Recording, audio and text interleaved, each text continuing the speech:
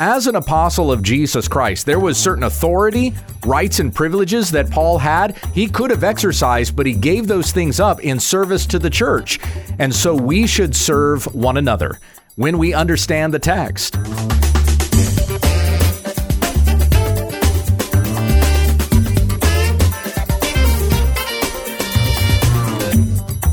Many of the Bible stories and verses we think we know, we don't. When we understand the text is committed to teaching sound doctrine and rebuking those who contradict it. Visit our website at www.utt.com. Here once again is Pastor Gabe. Thank you, Becky. Hey, we finished a whole chapter of 1 Corinthians last week. That's the fastest we've gone through any section in this study of 1 Corinthians. So we're up to chapter 9 this week, a little bit longer chapter. I'm going to begin by reading through the first 12 verses. This is out of the Legacy Standard Bible. The Apostle Paul wrote to the church in Corinth. Am I not free? Am I not an apostle? Have I not seen Jesus our Lord? Are you not my work in the Lord? If to others I am not an apostle, at least I am to you, for you are the seal of my apostleship in the Lord. My defense to those who examine me is this: do we not have authority to eat and drink? Do we not have authority to take along a believing wife, even as the rest of the apostles and the brothers of the Lord and Cephas? Or do only Barnabas and I not have authority to refrain from working? Who at any time serves as a soldier at his own expense? Who plants a vineyard and does not consume the fruit of it? Or who shepherds a flock and does not consume the milk of the flock? Am I speaking these things according to human judgment? Or does not the law also say these things? For it is written in the law of Moses, you shall not muzzle the ox while it is threshing. Is God merely concerned about oxen? Or is he speaking altogether for our sake? Yes, for our sake it was written, because the plowman ought to plow in hope, and the thresher to thresh in hope of sharing the crops. If we sowed spiritual things in you, is it too much if we reap material things from you? If others share this authority over you, do we not more? Nevertheless, we did not use this authority, but we endure all things so that we will cause no hindrance to the gospel of Christ. Again, we're still talking about this question that Paul is responding to that started chapter 8. This section is going to take us through the beginning of chapter 11. So chapters 8, 9, and 10 respond to things sacrificed to idols. This was chapter 8, verse 1, where Paul says, now concerning things sacrificed to idols. And verse 4, therefore concerning the eating of things sacrificed to idols, we know that an idol is nothing in the world, and that there is no God but one. So an idol is nothing, therefore eating something that's been sacrificed to this idol doesn't mean that the food that you are eating is somehow inherently tainted, and therefore you're consuming it and now, well, you're sinful. You've had sin put in you because you just ate food that had been sacrificed to an idol, as though something spiritually impure had entered you. Paul goes on in verse 8 to say, food will not commend us to God. We neither lack if we do not eat, nor abound if we do eat. As Paul had said in Romans chapter 14, verse 17, for the kingdom of God is not a matter of eating and drinking, but of righteousness and peace and joy in the Holy Spirit. So those are the things that we should be pursuing, not what we can have in this world, but rejoicing in what we have in Christ and growing in those things. Remember that Jesus said in Matthew 6:33, seek first the kingdom of God and his righteousness, and all the things you need will be added to you as well. Seek first God's kingdom and his righteousness. Everything else, by the way, is idolatry. If you're not seeking first God, seeking first Christ and the righteousness of Christ, then what you're going after is something else. You've exalted to the place of God something else, which is idolatry. Pastor Tom Buck is taking us through Jonah right now at First Baptist Church, and we're up to the point where Jonah has been swallowed by the big fish. He is on a 3-day pleasure cruise in the belly of a big fish, and from there he prays a prayer of repentance unto the Lord, which is really multiple psalms that we see in Jonah chapter 2. It's in verse 8 where we read the following: "Those who pay regard to vain idols forsake their hope of steadfast love." So if you go after the things of this world, if you follow your own heart, well, you forsake the steadfast love of God. It's interesting to note that Jonah was not an idol worshiper. He was being sent to tell Nineveh to repent. Well, he's running away from that responsibility, but this fish is about to vomit him onto dry land, and then God's going to tell him, now do what I told you to do. Go tell Nineveh to repent.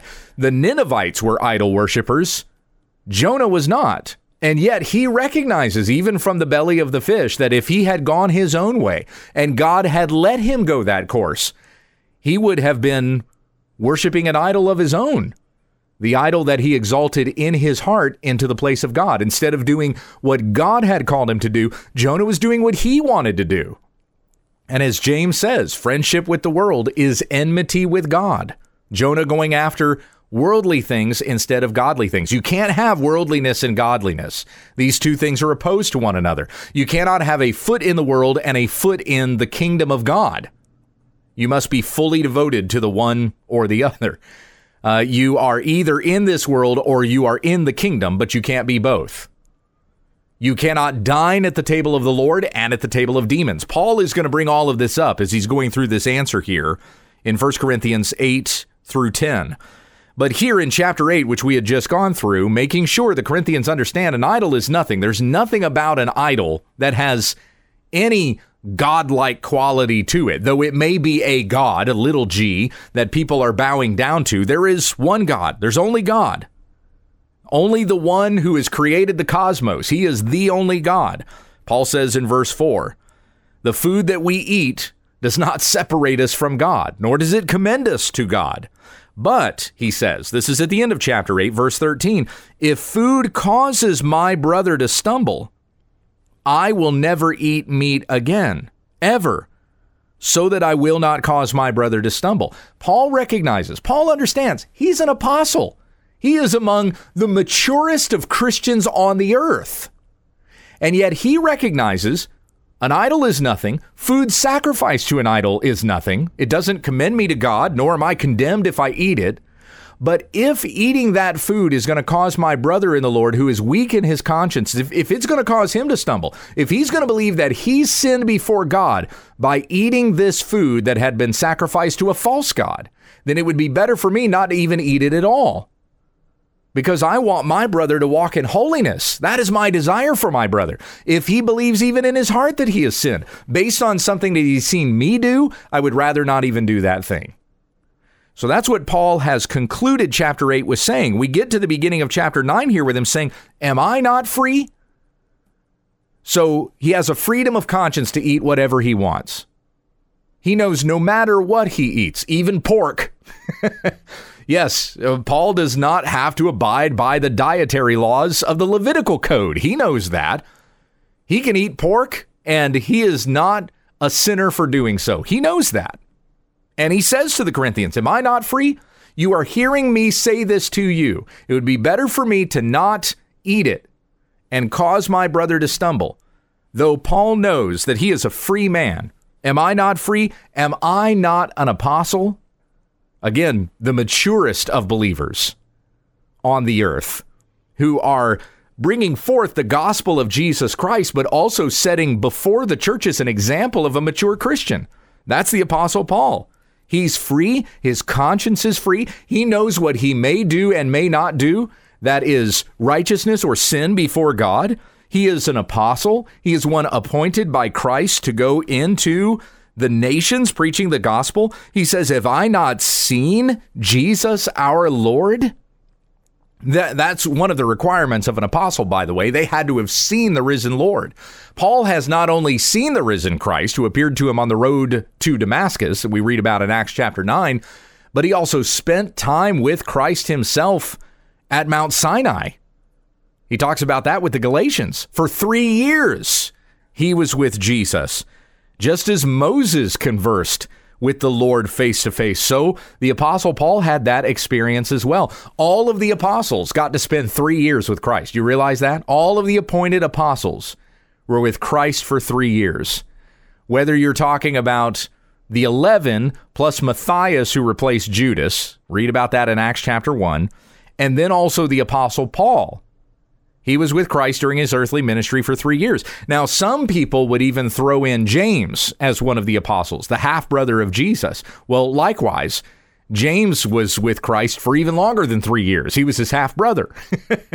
Was not a believer in Christ, though, for those 3 years of his earthly ministry, and neither was Paul, though. Paul spent 3 years with Christ afterward when he went off to Arabia. James would have known Christ before Paul did. Well, of course, being, in the flesh, he was a half brother of Jesus. Anyway, so if you wanted to argue that James was an apostle, even he qualified on that particular ground. I'm not making that argument. I'm just kind of giving you an example.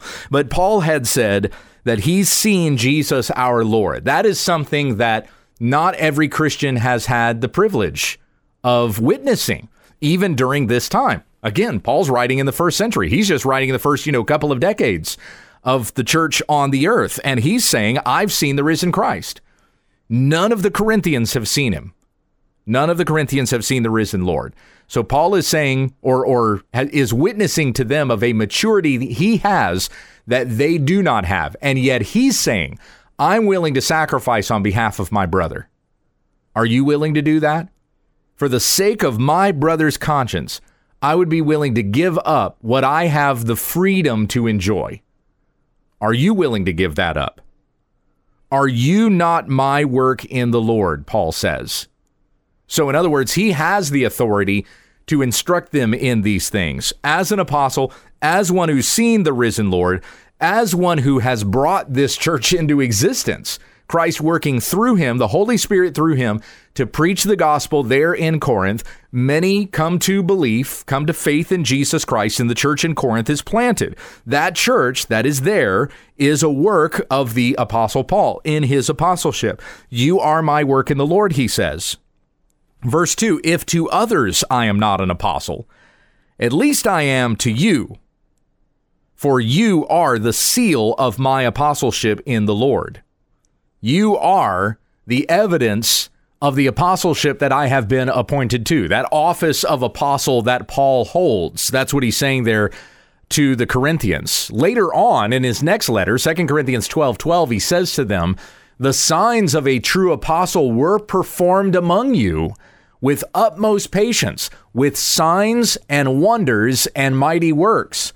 He's giving a defense of his apostleship there, and he's saying, you know that I'm an apostle because the miraculous signs that can only be performed by an apostle were performed among you. Now, that's in his next letter. This one here, he says, you know that I am an apostle because you were once pagans and you've been transformed to be followers of Jesus Christ. That's evidence of the apostolic message, ministry that was brought to you through the Holy Spirit, through Paul preaching there in Corinth, and they were converted from that paganism to becoming followers of Christ, as the apostles were appointed to go out into the world to do. So the very fact that you've been won from these things into Christ Jesus is evidence. It's the seal of my apostleship. Remember who the Corinthians used to be. Paul mentioned this in 1 Corinthians 6, 9 through 11. He said, do you not know that the unrighteous will not inherit the kingdom of God? Do not be deceived.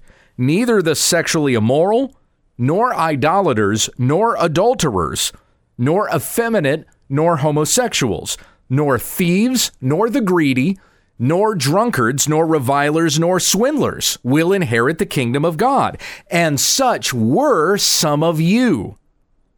But you were washed. You were sanctified. You were justified in the name of the Lord Jesus Christ and by the Spirit of our God. This is who you used to be. And by the Holy Spirit of God, Working through Paul, through the gospel that was preached to them, they've gone from being these pagans who would not inherit the kingdom of God to becoming fellow heirs with Christ. And this is the seal of Paul's apostleship, he says. He uses that word seal there, which is interesting, because whenever we see the word seal come up, like when Paul uses it with the Ephesians, for example, it's a sealing that happens by the Holy Spirit. Consider Ephesians 1. I'm going to start in verse 11 here. In him we have obtained an inheritance, having been predestined according to the purpose of him who works all things according to the counsel of his will, so that we who were the first to hope in Christ might be to the praise of his glory. In him you also, when you heard the word of truth, the gospel of your salvation, and believed in him, were sealed with the promised Holy Spirit, who is the guarantee of our inheritance until we acquire possession of it, to the praise of his glory. So Paul making a reference here in 1 Corinthians, I'm still back in chapter 6. Let me turn back to chapter 9 here. In 1 Corinthians 9:2, for him to say that he is the seal, the Corinthians are the seal of his apostleship, is to show that the gospel is worked among you because this is the apostolic ministry. And you see that I am an apostle. This is the seal of my apostleship, that you've gone from your paganism into worshiping the true and only God through Jesus Christ our Lord. By the Spirit that has worked all of these things out to the praise of his glorious grace. Now, that does not mean, though, when we share the gospel and a person comes to faith in Jesus Christ, when we talk about that all have sinned and fallen short of the glory of God, we all deserve the judgment of God. But God sent a substitute, his son Jesus, to die on the cross for our sins.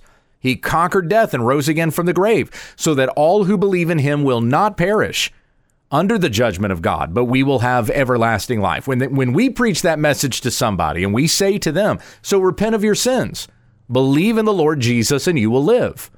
When we say that and they come to faith, that doesn't mean we've been apostles or we've become apostles. There's no seal of apostleship on us. What we are doing is sharing the message of that apostolic ministry, that Jesus gave 2 apostles to go out into the world to preach, and so there were many that came to faith and believed. And so many others that would go forth and continue to share that message would continue to share what it was that the apostles preached there at the beginning of the church. In Hebrews 2, beginning in verse 3, it says that the message of the gospel was declared at first by the Lord. Jesus came preaching the gospel, right? It was declared at first by the Lord, and it was attested to us by those who heard, while God also bore witness by signs and wonders and various miracles and by gifts of the Holy Spirit distributed according to his will. It's not giftings that continue to this present day, but they were miracles that were given to the apostles, that the message that they preached would be affirmed as coming from God. This isn't the message of a man, but it came from God. Paul had said this to the Thessalonians as well. You know that the message that we preached to you came not from man, but it came from God. The signs of apostles